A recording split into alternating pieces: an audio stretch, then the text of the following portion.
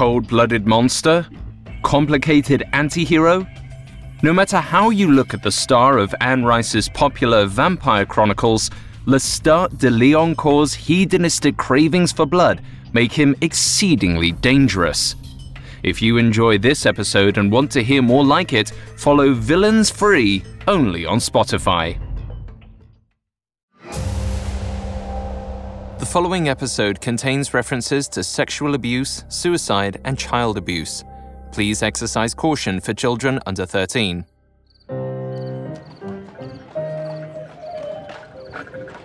Just after midnight, in the heart of New Orleans' French Quarter, the mournful sounds of a sonata pour out of an open window of an upstairs apartment and into the cobblestone streets. Inside, behind a lacquered grand piano, sits a man. But this isn't just any man. He's a beautiful specimen. His perfect skin is pale as porcelain, his golden locks cascade around striking eyes. And though he appears to be not a day over 20, he plays with the skill of a virtuoso. And devil knows he's had plenty of time to practice, because although he's flesh and blood, he's not human. He hasn't been human for over 200 years. Instead, he's centuries old, yet always young, damned to be eternally beautiful, but alone. And as the world changes, he remains frozen in time, playing his sonatas and etudes for no one, waiting to lure a companion to join him in the hell he's been forced to endure, and to repeat the cycle again and again for the rest of eternity. Such is the costly Faustian bargain one pays for youth, beauty, and immortality. But nothing is too rich for the blood of the vampire, Lestat.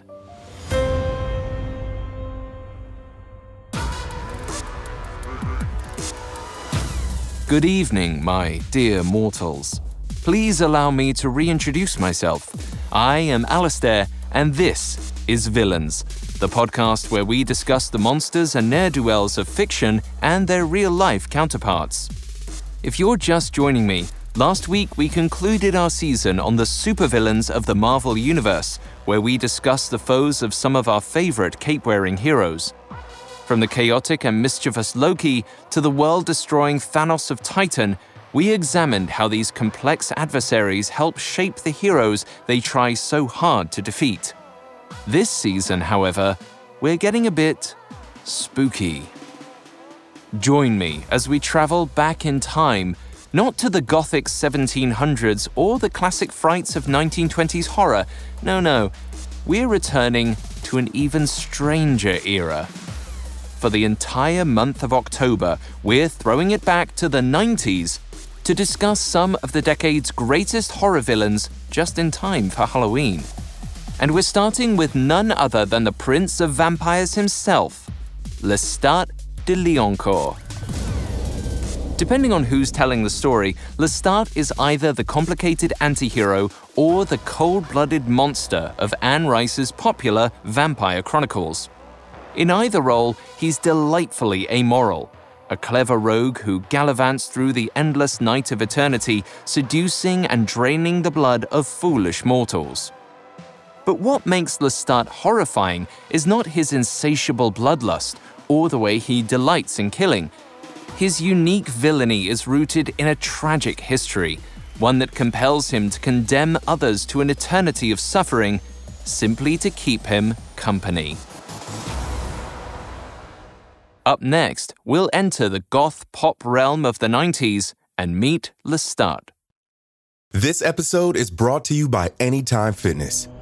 Forget dark alleys and cemeteries. For some, the gym is the scariest place of all, but it doesn't have to be.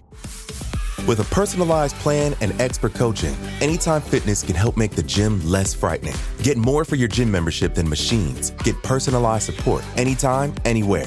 Visit AnytimeFitness.com to try it for free today. Terms, conditions, and restrictions apply. See website for details.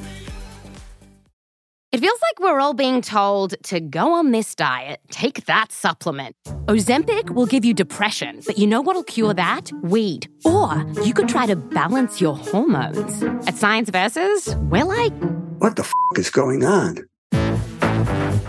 Forget the crap online and listen to Science Versus. Just the facts.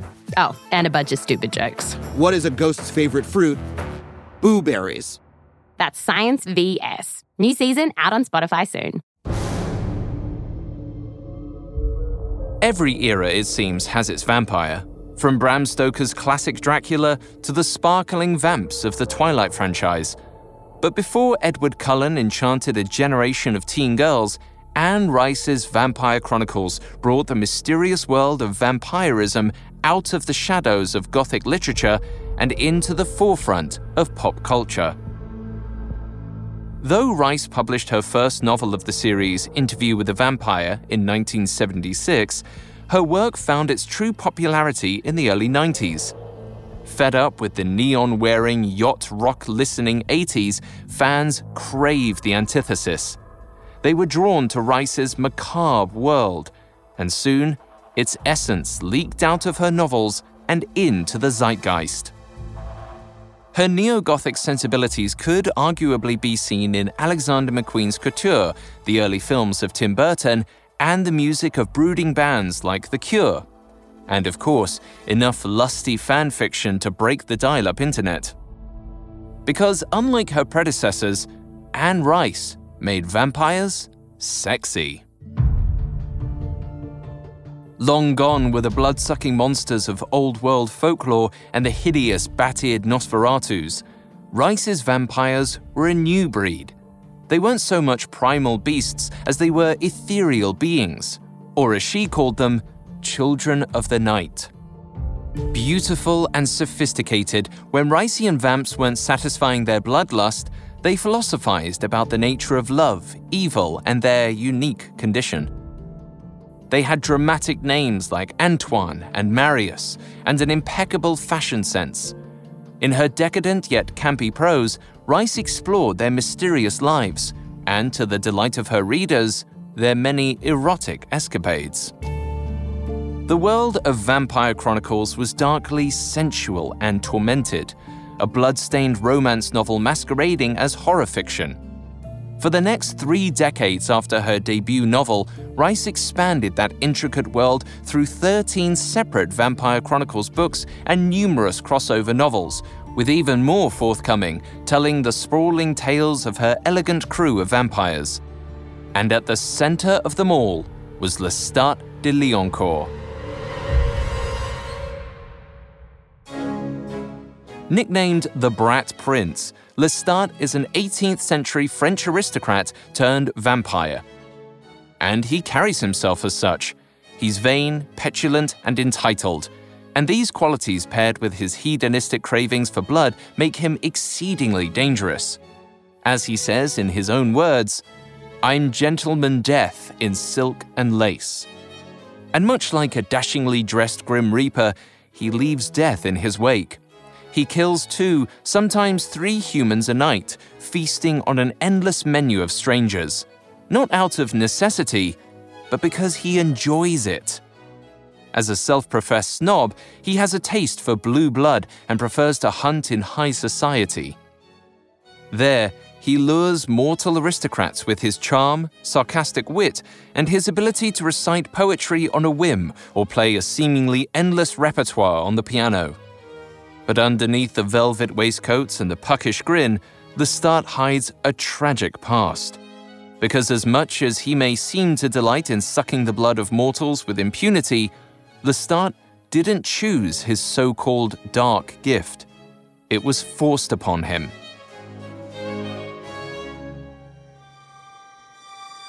As a young man, Lestat ran away from home to escape his abusive father and older brothers. He fled to Paris with his best friend and lover and found work at a theater where he became a rising actor. However, his performance eventually attracted the attention of an ancient vampire who kidnapped Lestat and turned him against his will. Right after, his sire burned himself alive. leaving the fledgling vampire to navigate his new reality alone. Later, in a desperate attempt to create company, Lestat turns his dying mother and also his lover into vampires as well. However, his lover soon descends into madness and takes his own life, and his mother eventually leaves him in order to explore the world on her own. And Lestat is once again left utterly alone. Lestat's origin presents him as a tragic, sympathetic figure, but it also contains the roots of his true villainy. Because although his murderous lifestyle makes him inherently wicked, a lust for blood simply comes with the territory, the fate of every common bloodsucker. Instead, it's Lestat's isolation and how he struggles to remedy it that reveals his unique cruelty. And of all of Anne Rice's numerous installments in the Vampire Chronicles, none convey Lestat's toxic loneliness more than her debut novel, Interview with the Vampire. Coincidentally, it was also the first of her books to make it to the silver screen. The 1994 film adaptation, directed by Neil Jordan, was a star-studded affair. It featured performances from some of 90s Hollywood's biggest actors, including Brad Pitt, Antonio Banderas, and Tom Cruise, sporting a long blonde wig playing Lestat. But unlike most installations of the Vampire Chronicles, Interview with the Vampire is not told from Lestat's perspective, but from the point of view of one of his fledglings, Louis. In the film, Louis, played by a brooding Brad Pitt, recounts the story of how Lestat turned him into a vampire, effectively casting him in the role of his immortal companion. But Louis soon finds that the undead life wasn't for him. The reality of killing torments him, and he grows to resent Lestat for making him into a monster. Lestat, meanwhile, tries to persuade Louis that murdering with impunity isn't so bad. At one point, he tells him, "Evil is a point of view. God kills indiscriminately, and so shall we." But alas, Louis is unconvinced, and certain that Lestat has condemned him to some fresh hell. However, in a desperate attempt to prevent Louis from abandoning him, just like everyone else, Lestat does the unthinkable. He turns a child into a vampire. And the little girl, 11-year-old Kirsten Dunst, is adopted by the two undead men, transforming them into some sort of macabre family unit. But more importantly, effectively binding Louis to Lestat for the rest of Claudia's eternal life. From Louis' point of view, we see Lestat's controlling behavior and his manipulation. But most importantly, we see how Lestat's loneliness is the catalyst of his villainy. His desire for love and admiration from his companions and his intense fear that they'll abandon him is the cause of Lestat's cruelty. He'll do anything, lie, manipulate, murder, to ensure that they never leave, that they're trapped with him forever. And this pathological desire for companionship is precisely what makes him such a compelling villain. With his tragic history and tormented relationships, we can't help but empathize with Lestat, even if he is a supernatural murderer. After all, we all want love and acceptance, and most of us fear abandonment. But watching our mortal emotions play out in the body of an eternally young and beautiful Tom Cruise is far more enjoyable than witnessing it in the nobodies who populate the real world. This, of course, is a given, but director Neil Jordan's intentions for casting Hollywood superstars as vampires went deeper than just box office numbers.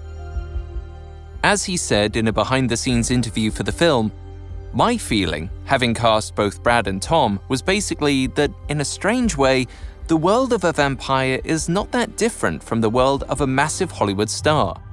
You're kept from the harsh daylight, and you live in a strange kind of seclusion, and they're eternally youthful." It's an apt metaphor. After all, vampires, in a way, are the celebrities of the horror world. With their beautiful faces and piercing eyes, Anne Rice's vamps are ethereal and otherworldly. humans, but realized in hyper-perfection, just like celebrities. But the stars of the 1990s make the most fitting comparison. Unlike the celebs of today, who live their lives in almost full view of the public, the rich and famous of the 90s were shrouded in an atmosphere of mystique. Celebrity sightings were almost exclusively seen at red carpet events or through the lens of paparazzi cameras. And they were rare. While pop culture today is overpopulated with reality stars and social media influencers, 90s celebrity was a far more exclusive club. And much like vampires, the fame of true stars seems to live on forever. Actors like Tom Cruise and Brad Pitt, who were born of 90s fame, remain some of the top-billing, highest-paid actors in the world. But celebrity culture doesn't just exhibit the mystique and glamour of eternal youth. We can observe the dark side of Lestat's vampirism as well. We see the same kind of isolation, toxic dynamics, and cycles of abuse splashed across tabloid headlines nearly every day. Celebrity, like vampirism, is a dark gift which leaves no one unscathed. And the true life story of an actual Hollywood actor can help demonstrate why. Coming up, we'll explore the rise and fall of a child star turned abuser. This episode is brought to you by Anytime Fitness. Forget dark alleys and cemeteries. For some, the gym is the scariest place of all, but it doesn't have to be.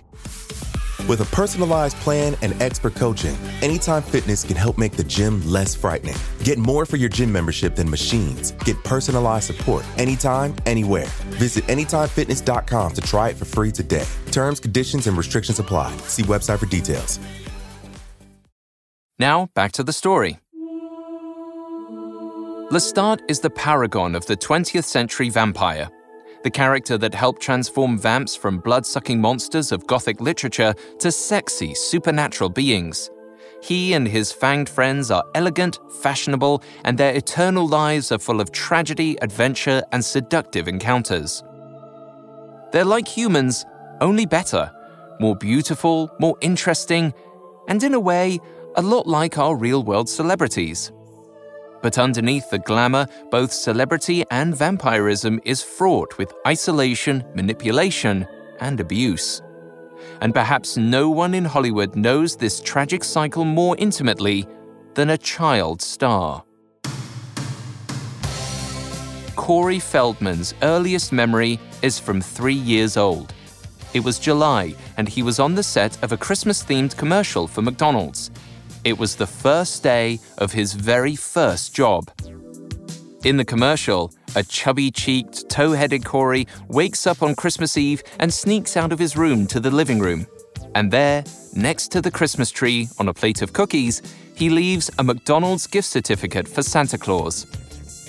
It's an ironic debut for a little Jewish boy, but Corey's adorable kid charm made him a hit. The McDonald's job led to dozens more. At age 7, he became the family breadwinner.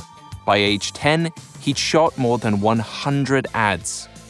And soon, commercials led to television. He made guest appearances on popular TV series and then small parts in blockbuster films, including the 1984 hit Gremlins. But while Corey spent his childhood in casting offices, studio waiting rooms, and film sets, his home life was falling apart. His mother was emotionally and physically abusive, and his father frequently absent. And as the highest-earning member of his family, Corey was under increasing pressure to work constantly. But he channeled his family tension into his acting. And as he hit adolescence, Corey developed a new persona, going from adorably awkward kid to smart-mouthed, angsty troublemaker. Before long, his career exploded. He landed starring roles in such iconic movies of the late 80s as The Goonies, Stand By Me, and notably as a teen vampire slayer in The Lost Boys. By the early 90s, Corey Feldman was a household name and a quintessential teenage heartthrob. But though his life was seemingly glamorous, In reality, Corey was suffering. Without adults to depend on at home, he began seeking out role models at work. He met various producers, managers, and actors at industry events and at parties. Corey explained in an interview how these relationships would begin as mentorship. The networking, that's when you become pals with them and you get their phone numbers and you get their mom's phone numbers, and the next thing you know, they talk to the moms and say, "Hey, I want to take Corey out to an event. This would be great for him.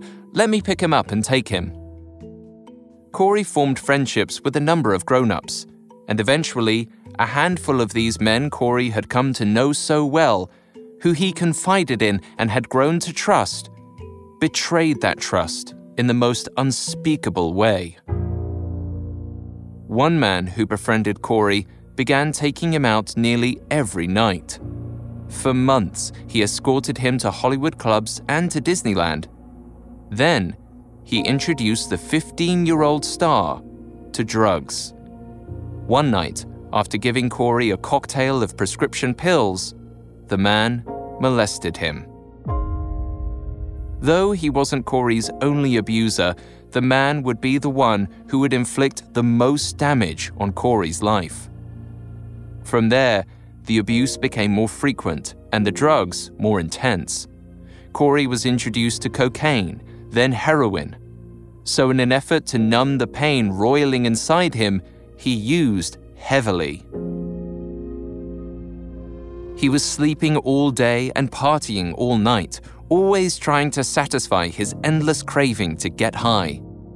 As Corey recalled in his autobiography, at night we'd have regular coke-off challenges, daring each other to see who can stay up the longest. And there were always new and different celebrities to party with. Corey Feldman was fully immersed in that glamorous, vampiric lifestyle of a Hollywood celebrity. But it didn't take long until the effects of his abuse would cause him to deconstruct. At 21, Corey was arrested for heroin possession. He spent the next few years in and out of rehab, but when he finally emerged sober, his career would never match the former glory of his teen star days. After a slew of B-movies, he began to move on from acting and instead focused on becoming a multi-hyphenate. He began making music and in 2014 founded Corey's Angels, a hybrid talent management and entertainment company. The company produces Corey's music and live events, but it also provides representation to new talent in the industry, specifically young, beautiful women. According to the company's mission statement, Corey's Angels is known for creating an environment where women who have endured abuse and torture throughout their lives could live in an atmosphere free of judgment and criticism while feeling appreciated and beautiful. But the truth is far less altruistic. According to a 2015 article in Vice, the women who are managed by Corey's Angels more often than not move into his home, which he unironically calls the Feld Mansion. And as part of the arrangement, they're required to sign a contract which includes the following stipulations. Angels must be beautiful, inside and out. Angels must work out to maintain their weight. Angels must adhere to a meat-free diet. Angels must not drink alcohol. Angels must help keep the home and office clean. If this sounds to you like a toxic, off-brand version of the Playboy Mansion, you're not wrong. In fact, that was Corey's inspiration. As he explained in an interview, I was very close with Hef, and to me, that was just normal, because it was family, and that was the way that I viewed it, you know? I was up there literally every Sunday watching movies with Hef and Crystal and all of his girlfriends. So basically, I was raised at the Playboy Mansion. But despite Corey's misguided attempts to create a family among his angels and shield them from the abuse he endured as a young star, he, predictably, did the opposite. In 2017, in the wake of the Me Too movement, allegations began emerging from former Corey's angels that Corey had subjected them to sexual harassment, abuse, and assault. This cycle of trauma and twisted intentions mirror Lestat's story. Lestat, much like Corey, was preyed upon by an older vampire, while as an actor nonetheless, and forced into a life ridden with a darkness and isolation he'd never consented to. When Lestat's loneliness leads him to seek out Louis as a companion, he decides to break the cycle. As he tells Louis before turning him into a vampire, "I'm going to give you the choice I never had." And he does.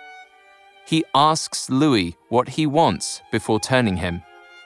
And rather than abandoning him like Lestat's own sire had, Lestat helps his new fledgling navigate vampire life. Corey, similarly, attempted to overwrite his past trauma with good intentions. He hoped to create a community in which new Hollywood talent wouldn't be abused and exploited like he had been. He provided his so-called angels with a safe haven and the support he never had when he was coming up in the entertainment industry. But both vampire and celebrity ultimately repeat their respective abuses. Lestat, in a desperate attempt to prevent the unhappy Louis from leaving him, uses his vampiric abilities to turn Claudia into a vampire against her will, trapping both her and Louis in their dysfunctional, undead family. Corey, perhaps also out of desperation or loneliness, uses what's left of his celebrity to trap his angels in a bizarre business contract and abuse them. But there's a key difference between their cruelty. Lestat's vampirism can't be helped. It's a permanent, eternal condition after all. Combating his loneliness and ensuring he has company means creating the occasional, non-consenting fledgling. Corey Feldman's celebrity, the enabling factor of his abuse, is hardly inherent. Fame takes wild amounts of effort. After all, Corey hadn't been truly famous since he was a teenager. So why not put it all behind him, move to Kansas, and live a quiet life? The answer to that question is the same reason why thousands of young people flock to Hollywood each year seeking fame and fortune, and the reasons why vampires choose a blood-sucking eternity over their humanity. The answer is immortality. Coming up, we'll explore the high cost of eternal youth for vampires and celebrities alike. Now, back to the story. Lestat's villainy is rooted in his forced transformation into a vampire, a traumatic event that left him lonely and isolated. It's this loneliness and the fear that he will be abandoned that leads him to manipulate and trap his companions, and eventually to inflict the very same kind of trauma that he had suffered. We've seen a similar cycle of abuse play out among the vampire-esque world of Hollywood celebrities, specifically in the life of former child star Corey Feldman. But, of course, this is hardly unique. We know this story. We've heard similar tragic anecdotes from and about celebrities since the term existed. From Judy Garland's drug dependence to Princess Diana's fatal car crash while fleeing paparazzi. Fame and suffering always seem to go hand in hand. It's the Faustian bargain of celebrity, just as vampires are condemned to drink human blood for all of eternity. But many would consider this a small price to pay. As cult director John Waters said, most everybody secretly imagines themselves in show business, and every day on their way to work, they're a little bit depressed because they're not. People are sad they're not famous in America. For over a century, we've been obsessed with fame. The glamour of it and the fantasy. Celebrities' lives are seen as idyllic, the embodiment of the average Joe's hopes and dreams. To the masses, famous people have everything: money, power, beauty, and recognition. But perhaps most desirable of all is immortality. Not literally, but symbolically. According to professor, writer, and Zen teacher David Loy, our desire for celebrity is rather morbid. In David Lichty's book Death and Denial, Loy claims that when we realize that life is impermanent, we seek out fame as a way to eliminate our subconscious, or not so subconscious, anxiety about dying. As he calls it, symbolic immortality through reputation. Essentially, fame is our attempt to cheat death. This is done by creating an idea of ourselves that will live on long after we bite the dust, to transform ourselves from a mere human into an entity. In a kind of existential way, in order to fully transform into a famous entity, a celeb has to first give up their humanity as they know it. They have to die. Much like a vampire's mortal death before their transformation, once you step into the spotlight or taste that first drop of blood, life as it once was is gone. Psychologists Donna Rockwell and David Giles have studied the effects of fame extensively. In a 2009 study, they interviewed 15 different American celebrities in order to examine the experience of contemporary fame. And, unsurprisingly, what they uncovered confirmed that age-old paradox. The one that's cursed most celebrities. Fame begets suffering.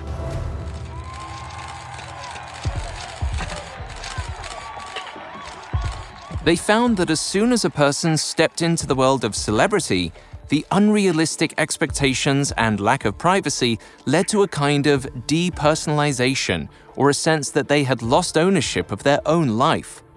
But not only did they lose a connection with themselves, other people suddenly seemed distant, separate. As a result, most of these celebrities became isolated. But in their study, Rockwell and Giles discovered that most every horrible, lonely reality of fame was compensated by the glamorous things we associate with it.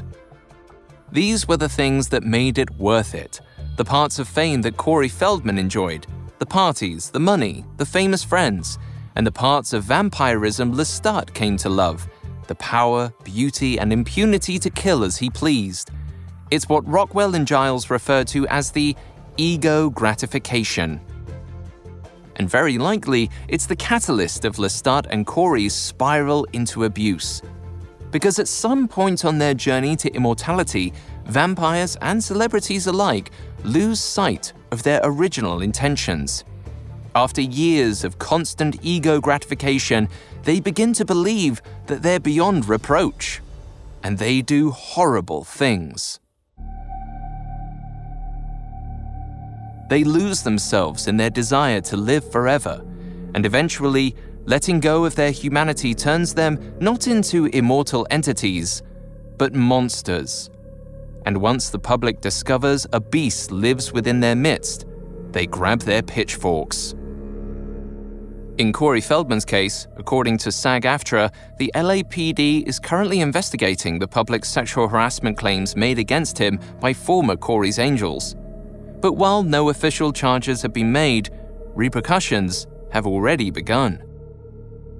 In June of 2020, in light of the allegations made by Corey's Angels, formal complaints about Corey were presented to the Screen Actors Guild's Sexual Harassment Committee. Ironically, Corey himself was a member of the committee, but soon enough, he was pressured into stepping down from his position. Lestat, meanwhile, received comeuppance for his villainy on a smaller, yet far more intense scope. After 65 years, the little undead family he tried so hard to keep together violently unravels. Claudia, the child Lestat transformed into a vampire, soon turns against him. As she grows older, her mind matures, but she never changes. She becomes an adult woman trapped in the body of a little girl, and the psychological dissonance is too much to bear. When she discovers that Lestat is the one responsible for turning her against her will, she becomes hell-bent on revenge. In the film, she tries to kill him on multiple occasions, first by tricking him into drinking from corpses, something that is toxic to Anne Rice's version of the vampire. And then, when Lestat comes crawling back from death, Claudia sets him on fire. But even still, Lestat keeps coming back. It seems that try as she might, Claudia just can't kill him. He's resilient, unconquerable, a truly immortal being. But although he can live forever, after Lestat returns, he's actually barely living at all. Alive, but on the verge of death, Lestat spends the next 2 centuries in isolation while the world changes around him. However, one night, following the smell of death, Louis discovers Lestat in a dilapidated New Orleans mansion. He's a husk of his former self, dreaming of his past glory. But despite pleading with Louis to stay with him to help him regain his strength, Louis turns his back on his former companion. Lestat, once again, is abandoned, left to deal with immortality alone. To him, it's an ultimate torture, a fate perhaps worse than mortal death. Because here's the thing about immortality, real or symbolic. Living forever doesn't mean living well. Psychologists Donna Rockwell and David Giles observed this in their celebrity subjects. As they wrote in their study, although aspiring to immortality appears to rob death anxiety of some of its power, it is experienced as relatively difficult and tenuous. Those participants who fare best in the world of celebrity assume their position as an opportunity to give back, inspire, role model, or make a difference in the lives of others. The fame is just the shell. It's meaningless in and of itself, unless there's substance.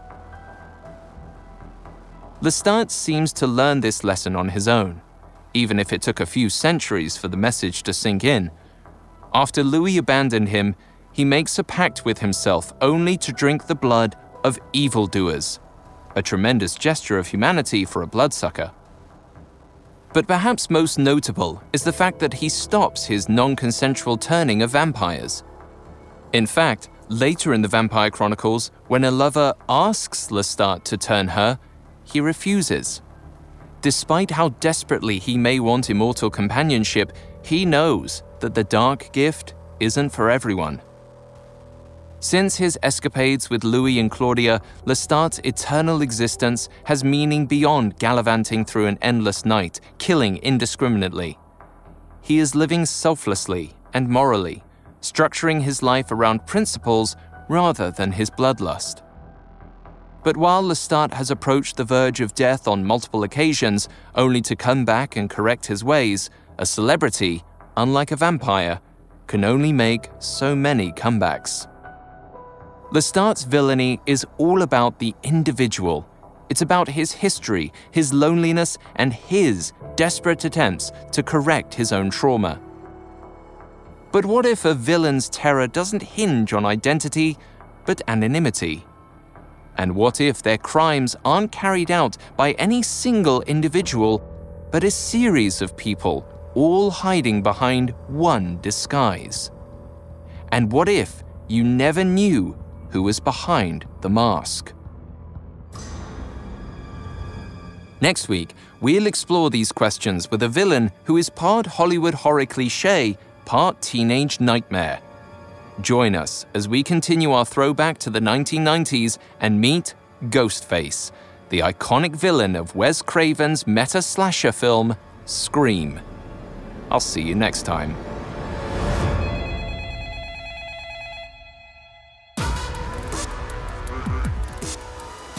Thanks for listening to Villains. You can find all episodes of Villains and all other Parcast originals for free on Spotify. Not only does Spotify already have all of your favorite music, but now Spotify is making it easy for you to enjoy all of your favorite Parcast originals like Villains for free from your phone, desktop, or smart speaker. To stream Villains on Spotify, just open the app and type Villains in the search bar. I'll see you next time. Villains was created by Drew Cole and Max Cutler. Villains is a Parcast Studios original and is executive produced by Max Cutler. Sound design by Trent Williamson, with production assistance by Ron Shapiro, Carly Madden, and Bruce Gotovich. This episode of Villains was written by Alex Garland, with writing assistance by Greg Castro. I'm Alistair Murden.